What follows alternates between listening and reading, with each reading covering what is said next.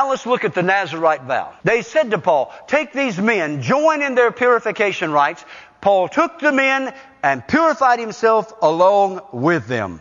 He participated in a Nazirite vow. What is a Nazirite vow? It is a Jewish ritual. It is a Jewish law, spelled out in Numbers chapter 6. Let me give you the historical background, because it goes way back. Even to the time of Moses, there is indications that it goes back that far, obviously coming from Numbers chapter 6. Who was one prominent person who took a Nazirite vow? Anybody? Who is it? Old Testament.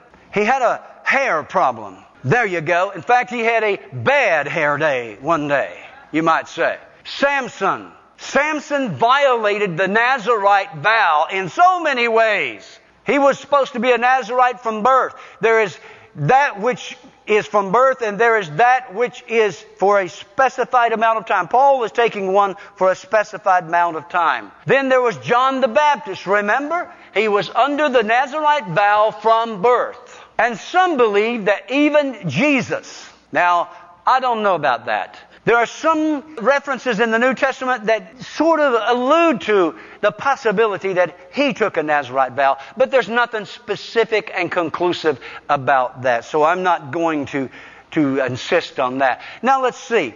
First of all, there were certain requirements for the person who took a Nazirite vow. Number one, person taking a Nazirite vow was supposed to separate himself from wine and similar drink, specifically nothing of the vine. I would like to say that America would do well with a Nazirite vow in that respect. How about you? Amen. The second thing was that they could not cut their hair. See, those people from the 60s were right on. No razor shall come upon his head, and thirdly, he shall not go near a deadly body. Samson and John the Baptist, even if their mother or father or any relative died, they couldn't go near them. Paul or anyone else taking the Nazirite vow for a specified amount of time could not go near a dead body, or they'd be defiled. Now, there was a way they could be cleansed and get back into the vow, but it was a violation of the vow if they went near a dead person.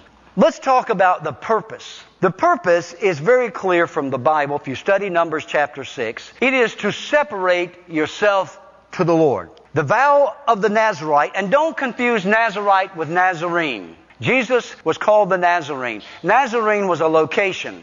Nazirite is a vow. It predates Nazareth.